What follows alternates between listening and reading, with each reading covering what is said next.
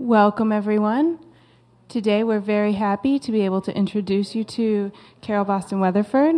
She was born here in Baltimore, and she's written many books. Most of them are children's books about the Underground Railroad and other things pertinent to African American culture. This is her first YA novel, and we think that it's absolutely wonderful, and we're very happy to share her and her book here with you today. Thank you. Good morning. Now, what school are you from? North. Oh, Doris Johnson. Doris M. And where is that? Okay. Well, I went to Northwestern High School, so that's a different side of town, I guess. Glad to be here. I want to share with you, actually, this is the wrong one. I want to share with you the book trailer for Becoming Billie Holiday. And then I'll be doing a whole lot of talking. All right, so that's Becoming Billie Holiday. Have you read the book yet? You've read it. Okay, good. So you'll be able to ask me some good questions about it. The idea for this book came to me in 2006. And I mentioned to my husband that I had this book idea. I wanted to write about Billie Holiday, who's my muse. You know what a muse is? A muse is someone or something that inspires you, that inspires an artist. So Billie Holiday had been my muse for maybe 20 years, at least 20 years, maybe even more.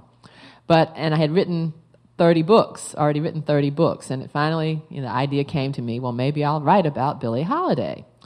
So I told my husband, and he said, well, I don't think teenagers are going to be interested in that, because she's been, dead too long, and they don't listen to jazz, and they don't know who she is. And I said, you're probably right. I'm always trying to write about something that nobody's interested in. So I abandoned the idea. Then I visited Baltimore. I live in North Carolina now, but my mother still lives here, so I come up several times a year. And I was visiting Baltimore during spring break in 2006. And I took my son, who was then a teenager. He's still a teenager, getting ready to be 20, but he was in high school at the time. And I took him and a friend to the Great Blacks and Wax Museum. How many have been there? Okay, so you know that there's a statue of Billie Holiday on the second or third floor. So my son and his friend, kind of went off on their separate direction. In a separate direction in the museum, and there I was, left wandering around by myself, and I made it up to third floor, and I was standing in front of the Billie Holiday exhibit, and a girl walked up to the exhibit with her mother, and the girl said, "Ooh, Billie Holiday." And I looked at the girl, and she looked younger than you all, and I said, "How old are you?" And she said, 14, and I said, "And you know about Billie Holiday?" And she said, "Yeah, she could really sing." So I kind of looked at the wax figure myself, and it was almost as if Billie Holiday said, "See, I told you to write my book." So I then decided that I would go forward with the project. And I'll tell you a little bit about the research later if that happens to be one of your questions. But I want to share some of the poems with you. Since you've read the book, you already know that the poems are all titled after Billie Holiday's songs. And that was a decision that I made, in my creative process. One of the things I did was listen to her music as I read her biographies. So listening to the music was part of my research process. So I'm going to start almost at the beginning with Why Was I Born? Why was I born? Okay, I'll give you a chance to turn. It's on page 12. This is unusual to do a reading and everybody's got the book. Great, yeah. Why was I born? Because Sadie had one day off a week from her job as a live-in maid and crammed as many thrills as she could into the few hours she called her own. 'Cause teenagers flocked to the carnival in July for rides, cotton candy, and sideshows. 'Cause Clarence had rested his banjo for the evening, hoping to sneak a peek under the tent during the burlesque show. 'Cause he and Sadie bumped into each other at the hot dog stand and shimmied all night long in the sultry summer air. 'Cause Clarence whispered in Sadie's ear, sweet-talked his way right up her skirt. 'Cause that one time was all it took for two dumb kids to make a baby. 'Cause Sadie went to Philly with full belly to keep from shaming her Baltimore kin. 'Cause I could not wait a minute longer to burst on the scene, and 2:30 a.m., April 7th, 1915, was as good a time as any to gasp my first breath, cry my first chord.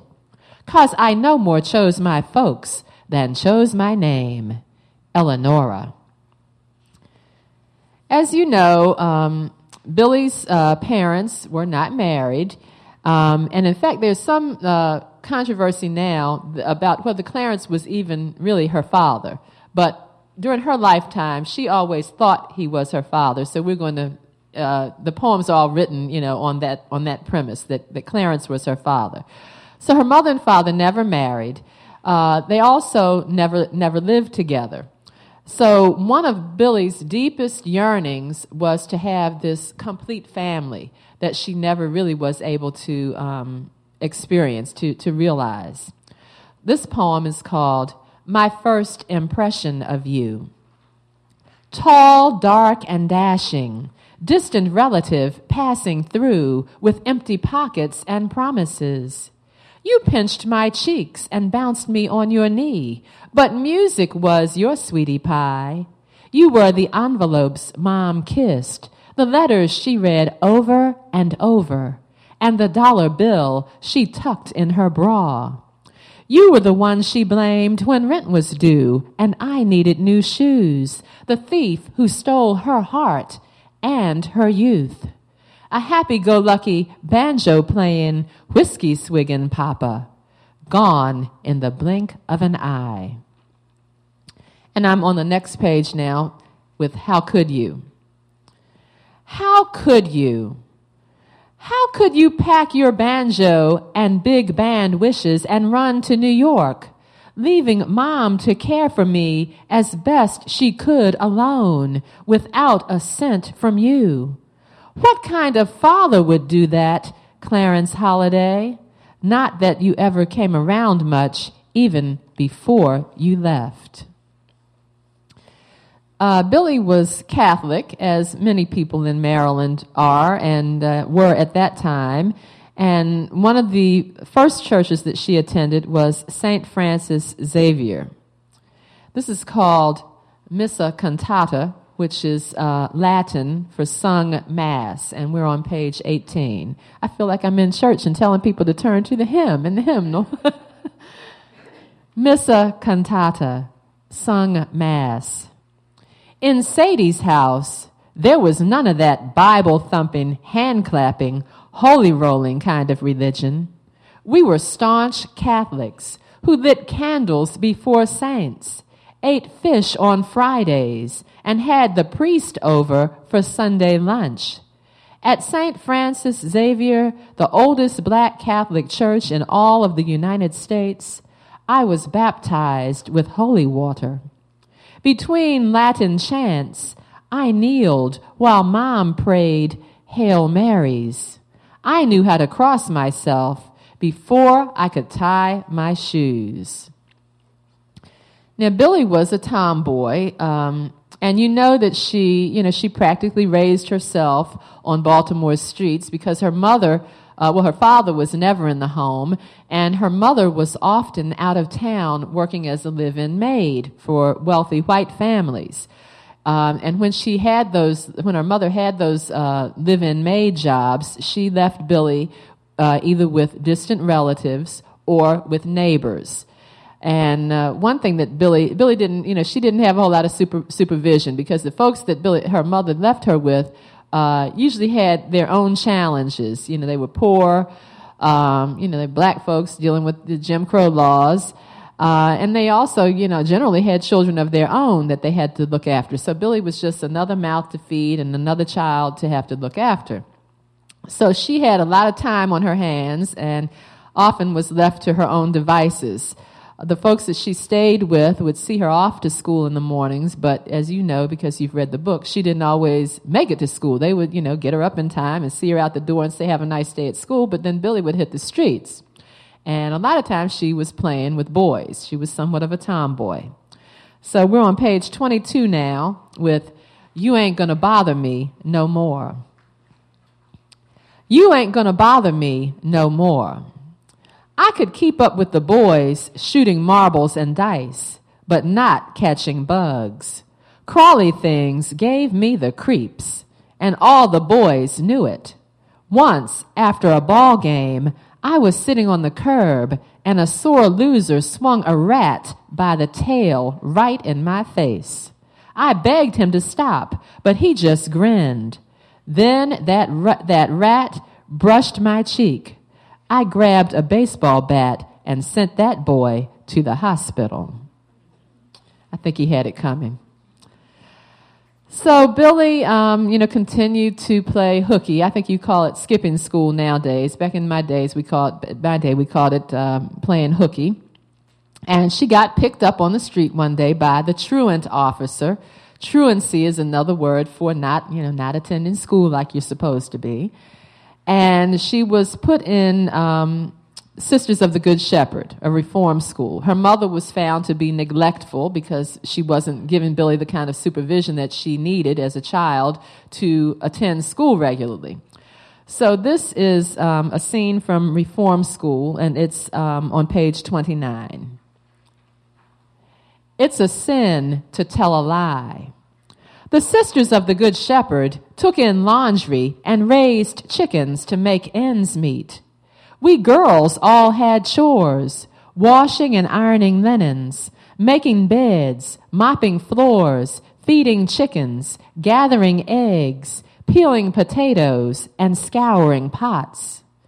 An idle mind is the devil's workshop, the nuns said, and confession is good for the soul. Once in the 5 and dime store, a pair of silk stockings called my name. Eleonora, wanna dance? When the clerk wasn't looking, I balled up those stockings, stuffed them in my pocket, and waltzed outdoors with my heart pounding. That wasn't the only time I stole. Now, Billy was industrious. Of course, she was Eleonora back in this when she was in Baltimore. So Eleonora was industrious. And one way that she earned money was by scrubbing marble steps. But she wanted to make a little more money than most of her friends who were doing that kind of work. So she came up with a plan. And I'm on page 32 with Jeepers Creepers. Jeepers Creepers.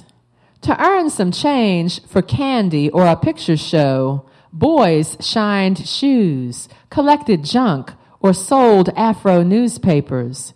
Girls minded babies or cleaned, in my case, front steps. Baltimore had miles of row houses and marble stoops, and even lousy housekeepers whose homes were filthy inside wanted sparkling clean stoops. That's where I walked in. The going rate for scrubbing steps was 5 cents.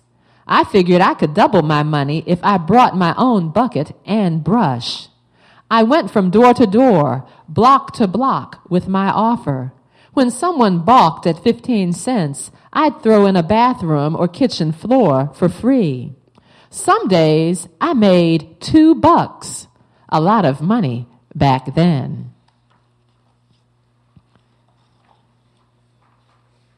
So I'm on page 34 now. With what had to be a turning point in Eleonora's childhood. It's Christmas Eve, 1926, and as you know, she was raped by a neighbor. The poem is called I'll Never Be the Same.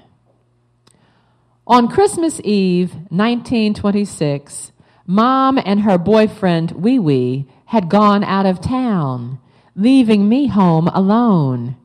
Our neighbor, Mr. Rich, knocked on the door and said Mom asked him to check on me, make sure I was okay. But he checked where he had no business, put his hands where no man's had been, and forced his way between my legs. That's where he was when Mom caught him with his pants down. She called the police and had him arrested. At the police station, 2 doctors examined me, poked and probed as I softly sobbed. Mr. Rich was charged with rape. That put Mom on trial, too. The court sent me back to House of the Good Shepherd, this time as a state witness. But the nuns made me repent, and I was baptized again, as if the rape had torn me from God. At the trial, the judge sentenced Mr. Rich to 3 months in jail. Hell, I was the victim and was locked away almost as long. In February, Mom borrowed money from her father for a lawyer. He got me released. I walked and talked the same as before, but my childhood was spent. Now, shortly after that, Billy dropped out of school. She was in 5th grade when she dropped out of school. And of course, out of school, she had to find some work. She wanted to, continue to earn some money, and evidently, $2 a day earning, scrubbing steps was not enough. So she got a job in what's known as a good time house, a brothel, a house of prostitution. This is called I Hear the Music, the Blues Are Brewing, and it's on page 39. And I should tell you, this is when she got exposed to jazz. I hear music, the blues are brewing. I was no stranger to hard work, and Miss Alice had plenty of it in her good time house. I kept busy with errands and chores, washing basins and toilets, changing towels, putting out Lifebuoy soap, and peeking through a keyhole now and then. I got paid in tips, but would have worked for free to wind up her Victrola and hear music fill the room. As Bessie Smith belted out bar after bar, bending notes to moods, I mouthed the words till I knew her blues by heart. The jazz bug bit me good when Louis Armstrong and his Hot Five swaggered through West End blues and turned music on its ear. I had never heard singing without a single word. Scat, dig that. Those blues sure were brewing. Moving on to page 42. Billy was a big fan of movies, and this is just about her, her going to the movies one day, going to a picture show, as they called it back then. I wished on the moon. I may have been poor, may have been orphaned half the time, but for 5 cents, I could lose myself in a bargain matinee. Sitting front row center at the Colored Theater, I imagined myself a damsel in satin, dripping in diamonds, safe in the hero's arms. Those movies may have been black and white, but my dream was technicolor. I left the dark theater, squinting in broad daylight, stars in my eyes. So Billy, with her money from scrubbing steps and working in the brothel, got to see a movie every now and then. She also hung out at night, and I should tell you that this is in the 1920s, which was the golden, which was known as the jazz age. It's when jazz, really became popular in the United States. And Billy had, even though she was not even a teenager yet, hung out at night in the clubs and after-hours joints. And what I was going to tell you about the 1920s is, at this time in our nation's history, alcohol was illegal, but marijuana was legal. So that just to put things in perspective. This is called, I'm on page 47, I'm Painting the Town Red. I was a moth, and the fast life a flame. Evenings found me at house parties, small clubs, and speakeasies, sipping white lightning and smoking weed with night owls who didn't suspect my age. One night, I sang a blues I'd learned while listening to Victrolas. My chirping hushed the chatter, and the night crowd clapped for more. With a half-dozen songs, I made the rounds at Club Paradise, Buddy Love's, Miss Ella's, and Pop Major's, and was a regular at Ethel Moore's Good Time House. She was like a big sister to me, and piano players like brothers. In shady after-hours spots, I found a voice to grow into and someplace to belong. So Billie did not, or Eleonora, as she was still known at the time, did not achieve her dream of having a family in the traditional sense. So the night crowd kind of became her family. And she sang enough around at clubs and after-hours joints to think that she could compete in an amateur contest. Now, you know, American Idol that's our version of today's version of the amateur contest, and it wasn't as much of a big deal then, but there was a place in Baltimore, a theater called the Harlem Theater. I can't remember, it was on Harlem Avenue. I can't remember where the intersection is. It later, by the time I was a teenager, it had become a church. So I don't know what the Harlem Theater is now, if the facility is even still in use. But she competed at the Harlem Theater, in the Harlem Theater Amateur Hour contest. I'm on page 48, and the poem is, You Go to My Head. I sang my songs so much that they became the soundtrack for my dreams, the melody of my moods, a room I lived in, and a balm for my wounds. I sang my songs enough to know them backward and forward, enough to wonder if they could lift me from hometown haunts to center stage. I'd sung my songs enough to think I could take on Baltimore's best talent at the Harlem Theater Amateur Hour, and maybe even win. If you sing a song enough, it can go to your head that way. Now, Billie continued to run the streets of Baltimore, and it was only a matter of time before one of the people that her mother had left her with got tired of that nonsense. And not only was Billie running the streets, she was dealing with older men, and she was getting in fights with men. She'd come home not only hungover, but also black and blue with bruises. And the woman that she lived with, Miss Lou, contacted Billie's mother and told her, well, you need to get your child out of here. She needs to be with you. So Billie's mother sent for her, and she had her first train ride, first trip out of town, and went to New York. Well, she was supposed to be going to New Jersey, but she had heard about this place called Harlem and decided that she was going to stop in Harlem first. So I'll read you the poem where she takes this detour. It's called Autumn in New York, and that's on page 56. Autumn in New York.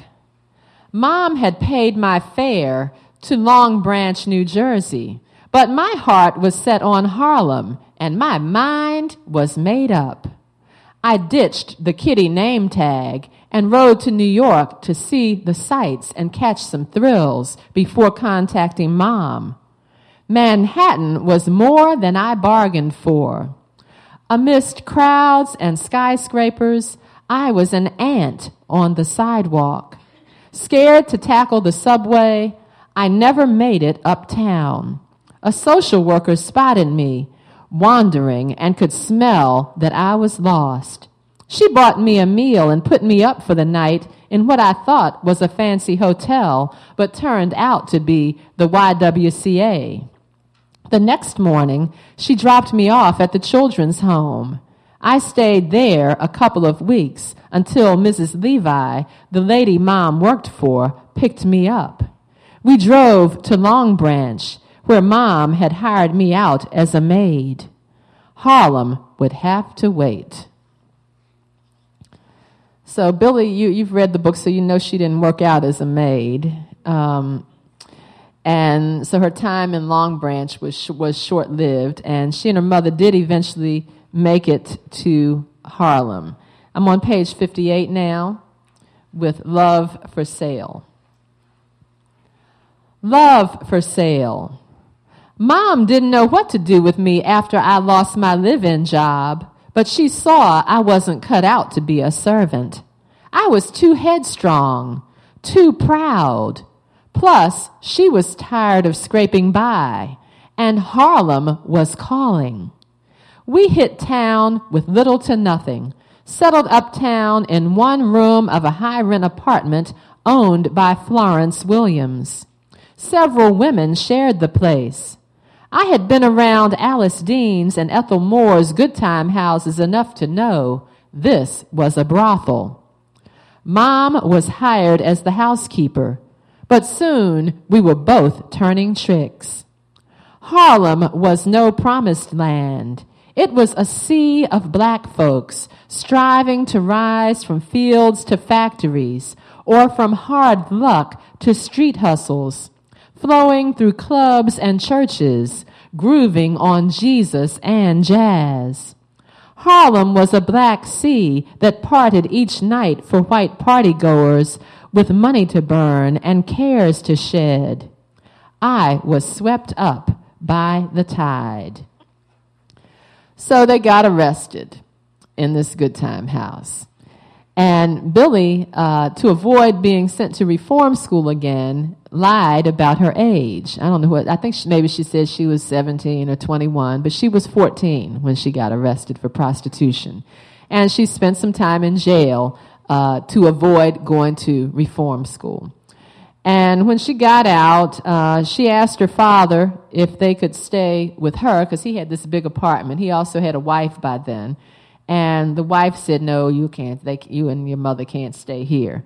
So they got their own place. And it was rough, because by then it was the Great Depression.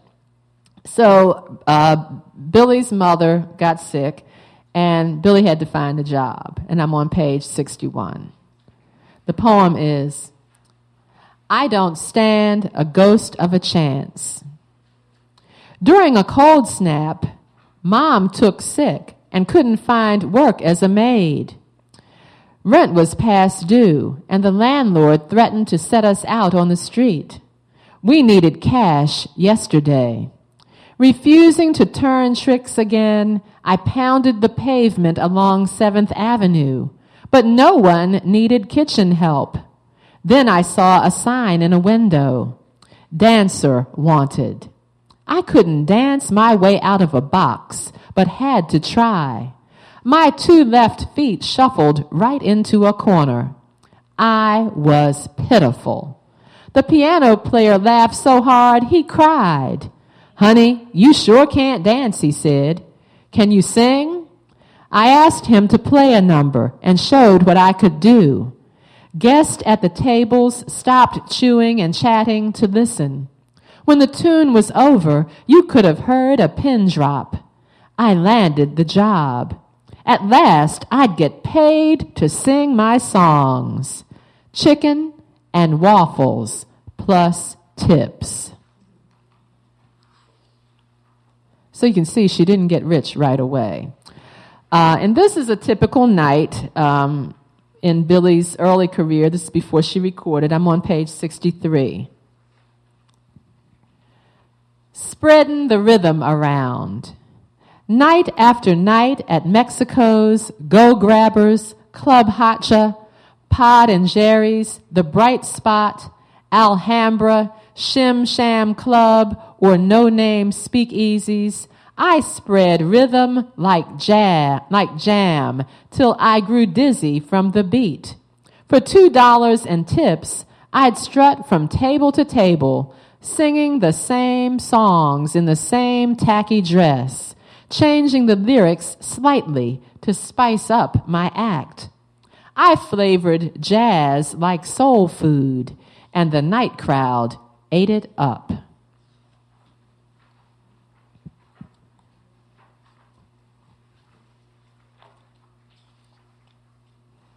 I want to read you a poem now from when she first recorded. Let's see if I can find it. Well, I'll read you another one because I'm not going to flip through the entire book. Let's do...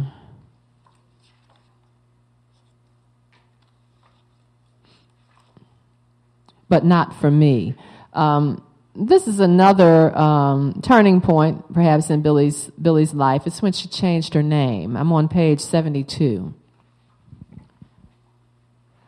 But Not for Me. Introducing Eleonora Fagan. Eleonora and her Esquires. Eleonora and the Encore Orchestra. Nora and the New Yorkers. All wrong. Eleonora Fagan was fine for some bawdy barmaid or factory worker right off the boat. Fine for a striving domestic fresh from the cotton fields. But not for a blues mama. Not for me. Eleonora Fagan had vaudeville written all over it. I needed a name to carry me from Harlem to Hollywood, to spark applause when MCs called me on stage, a name to light marquees. Bessie Smith was the empress, Mamie Smith the queen, titles earned by record sales, and I was an unknown. Eleonora who? I needed a name that fit like a silk gown, a name to drape like a pearl mink stole across my shoulders. My daddy Clarence rarely gave me the time of day, so I took what I wanted, a hint of his name. The movie star Billy Dove, my idol, supplied the other half, a name equal parts tomboy and flirt. Billie Holiday, Miss Billie Holiday. Now that has an uptown ring. Now, how many of you have heard Billie Holiday sing? A few? Well, you're going to hear in a few minutes.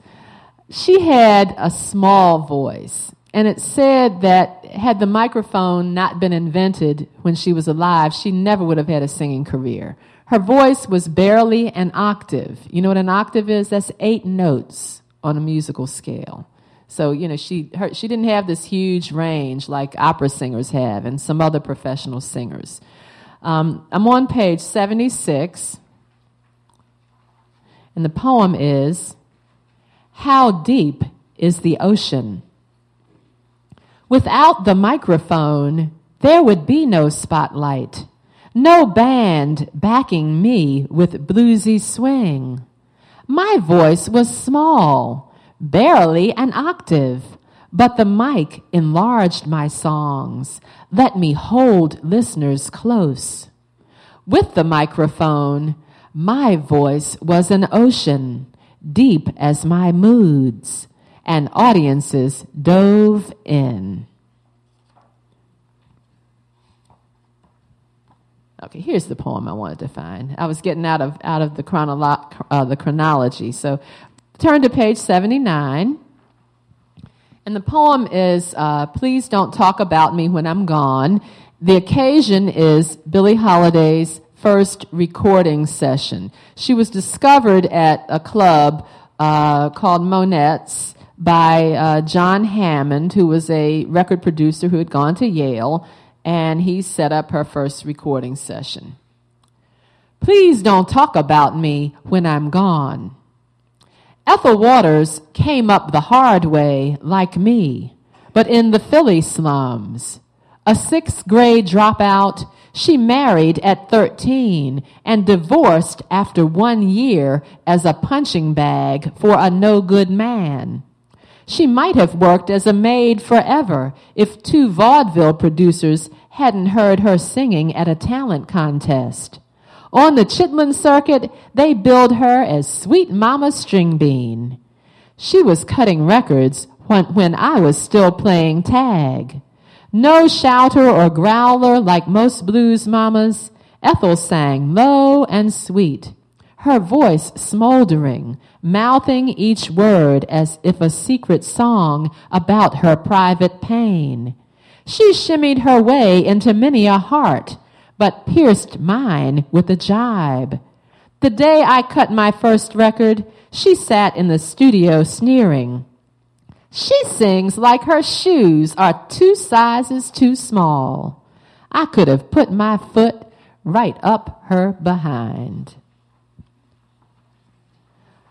So with that recording session, Billie didn't have a gold record or anything. I don't know if they even had gold records by then, but the record pretty much went nowhere. It was a record called My Mother's Son-in-Law. The flip side was Riffin' the Scotch, and Benny Goodman, who was a band leader of the time, the record went out under his name. Her name wasn't even on the record initially. But her career, was going at that point.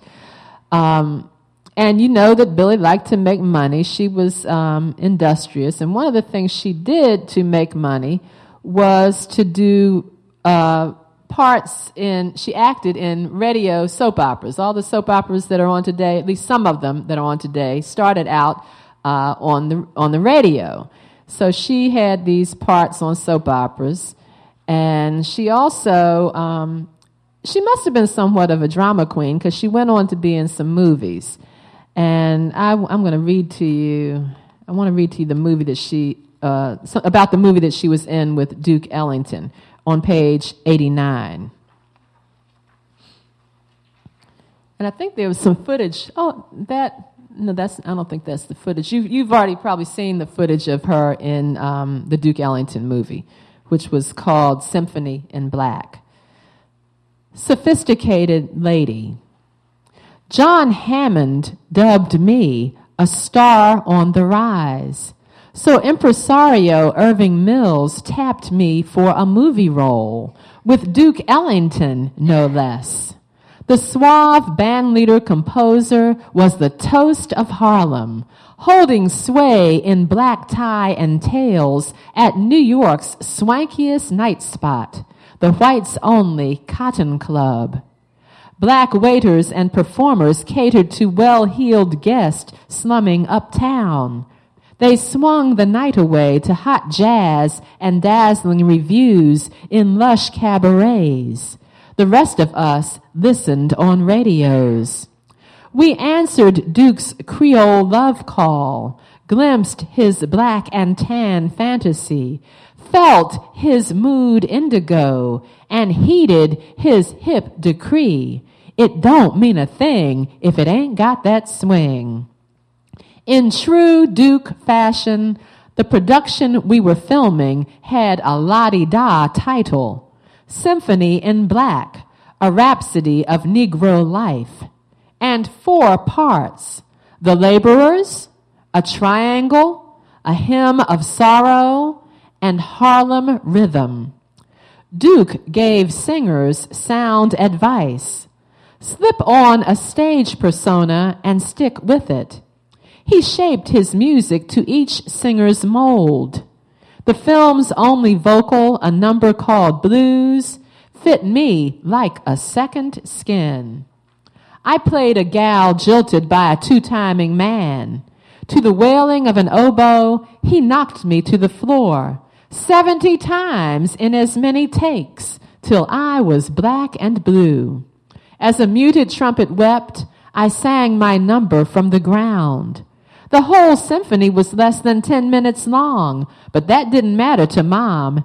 She bragged all over Harlem that I was bound to be a star, prodded all her friends to watch for the premiere.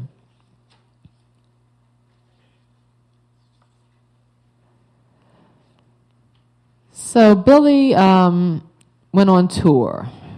She toured with Artie Shaw's band. Artie Shaw was a white band leader. He's still alive. He's one of the few people that you've heard mentioned in the book who is still alive. And she was the first African American. Billie was the first African American to tour with an all-white big band. And when she toured with Artie Shaw, there were some places that the band, where the band was booked, that Billie was not allowed to perform on stage with this all-white band because of segregation laws. So the band hired an understudy for Billie, a white singer named Helen Forrest, who would sing at places where Billy could not perform. Billy also toured with the Count Basie Band, which was an all-black big band.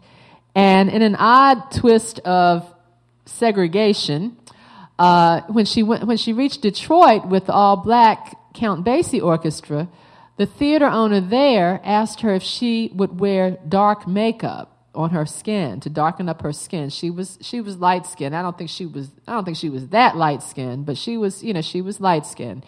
The theater owner was afraid that people would think that a white singer was performing with this all black band unless Billy put this dark makeup on her face. So she did that, and that really sickened her. The prejudice really sickened her, the discrimination. So, but she had lots of good times with the Count Basie Band, and this is I'm on page 97. The poem is called Detour Ahead. Detour ahead.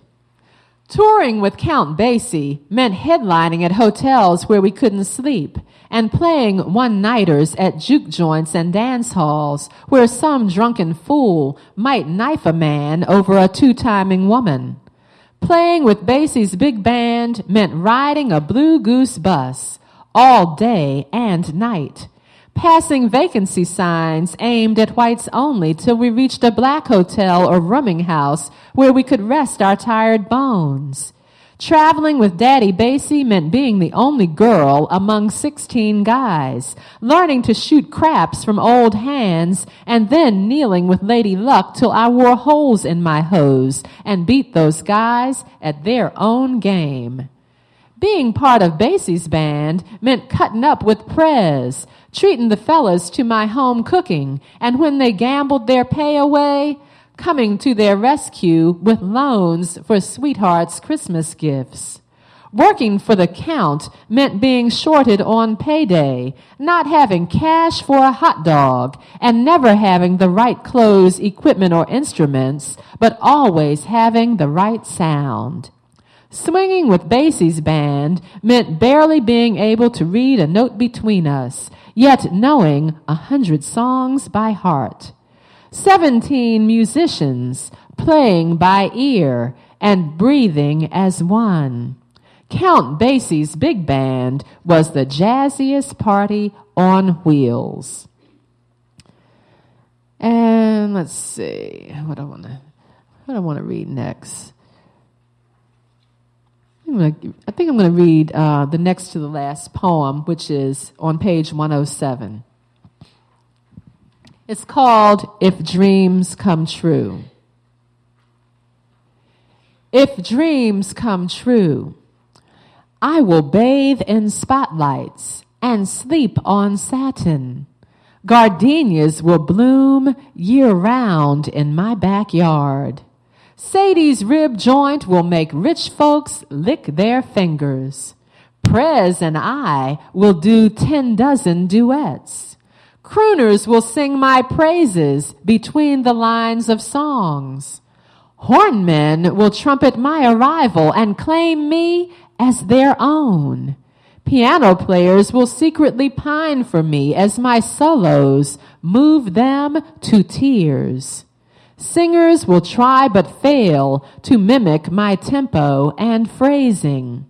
My biography will light the silver screen, my myth inseparable from my music. Cats will groove to my blues long after I'm gone, a legacy in wax. History will hail me in the same breath as Duke and Count, jazz royalty. I will reign over Swing Street and have found the love I crave. And those are poems from Becoming Billie Holiday. I'm going to switch up to the PowerPoint.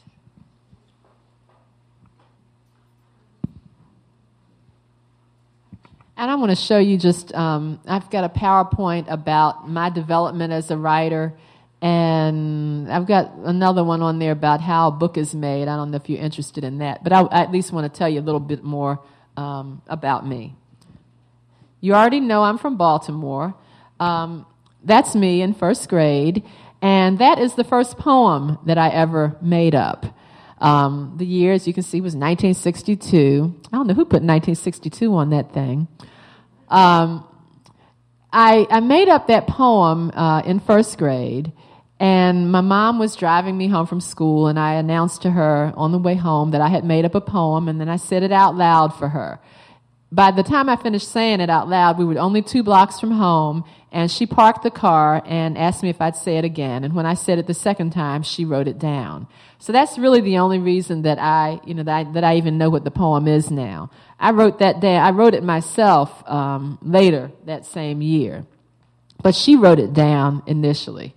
My dad, both of my parents were educators. My mother was a guidance counselor for many years and later went into administration. And my father was a high school printing teacher at Douglas High School before he went into administration. And these are some of the poems, a couple of my early poems from second or third grade that he printed on the printing press. Well, his students actually printed it on the printing press in his high school classroom. Now, that was very important to me, not because those poems were ever published anywhere else, because they weren't, but because at the time I didn't know that I was going to become the writer that I am today. I didn't even know that an author was something that a career that a little black girl from Baltimore could even pursue. But seeing my work in print at that early age gave me enough faith in my abilities so that when I was in my 20s and decided that I wanted to be an author, wanted to be a poet, that when I sent my work out and got rejections, the rejections didn't stop me in my tracks. I persevered because I knew I had enough faith in my abilities, and I knew that someone would publish me because I had already seen my work in print. My dad had already published my work. So I persevered. I've been rejected by some of the best publishers in the country. I was influenced by the poetry of Langston Hughes. I was introduced to his poetry when I was in elementary school up in Walbrook Junction at Edgewood Elementary. We had to memorize his poem, I Too Sing America, and I've loved his poetry ever since. After I graduated from college, my dad took me to a play at the Morris Mechanic, which I understand is now closed. And the play was for colored girls who have considered suicide when the rainbow is enough. It was written by the woman pictured on the book, Ntozake Shange. And the poem, the play was what Ntozake Shange called a choreo poem. Let me get you to say choreo poem. And what that meant was that her poem had been choreographed so that there was dance throughout it. And it was essentially just the dance, and then these women, the women in the play had no names. It was like the woman in black, the woman in blue, the woman in red. So those were the names of the players and the performers. And they just performed her poems, and they danced on stage. And that showed me that at the time that poetry could be performed on stage, that it was not meant to just be read, that it had a life on stage, and it was meant to be enjoyed orally. And from that point on, I began writing for the ear rather than for the page. That's the first poem or first anything that I had published by someone outside of, say, a school setting, and published by someone other than my father. And when the poem is called I'm Made of Jazz, and at the time that poem was published, it was the longest poem I had ever written. It was 3 pages typed, because I was still using a typewriter back then. And at the time that it was published, I was about to go to graduate school. I had what's known as a full ride, meaning all my tuition was paid for to go to graduate school. And I was going to go to graduate school for something called public administration. Sometimes they call it public policy now. That means you want to be involved in government, in some aspect of government work. So I was at the dentist office, and you know how you have to pass time in the waiting room looking at magazines. I opened this magazine and saw my poem. I had sent it to them, but they hadn't told me they published it, or even that they were planning to publish it. And I was just really surprised. And at that point, when I saw somewhere C.M. Boston right under the title of the poem. When I saw my poem in print, I all of a sudden started telling people that I was a poet. Most people knew me back in those days as a fashion designer because I used to sew and I used to design clothes for individuals and for singing groups, and I'd gone to school for fashion design. But I started telling people I was a poet. Now, that was 1980. My first book didn't come out till 1995. So it was a long haul, from, getting this one poem published to having a book published. But these are some of, I'll show you, that's my first book. And that's the first book that won a national award. That was called The Sound That Jazz Makes. I seem to have good luck with jazz books. They win awards. That was an award, a book of poems that I published, my first book of poems for young people. That won the same award. That's a book about segregation, about the Jim Crow era. I've written about slavery and segregation quite a bit. That's my best-known book, and it won Caldecott Honor and Coretta Scott King Award for illustration for Kadir Nelson, and it also won the NAACP Image Award. And those are some other books. That's poetry, more poetry, historical fiction, and you can see there's some overlap. My work kind of blurs the lines between different genres. Biography, nonfiction, recurring themes, jazz, the freedom struggle, sports. Why I'm writing about sports, I do not know. I've got another book coming out about sports. It's called Racing Against the Odds, about the first African-American NASCAR champion. I think that may be my last book about sports.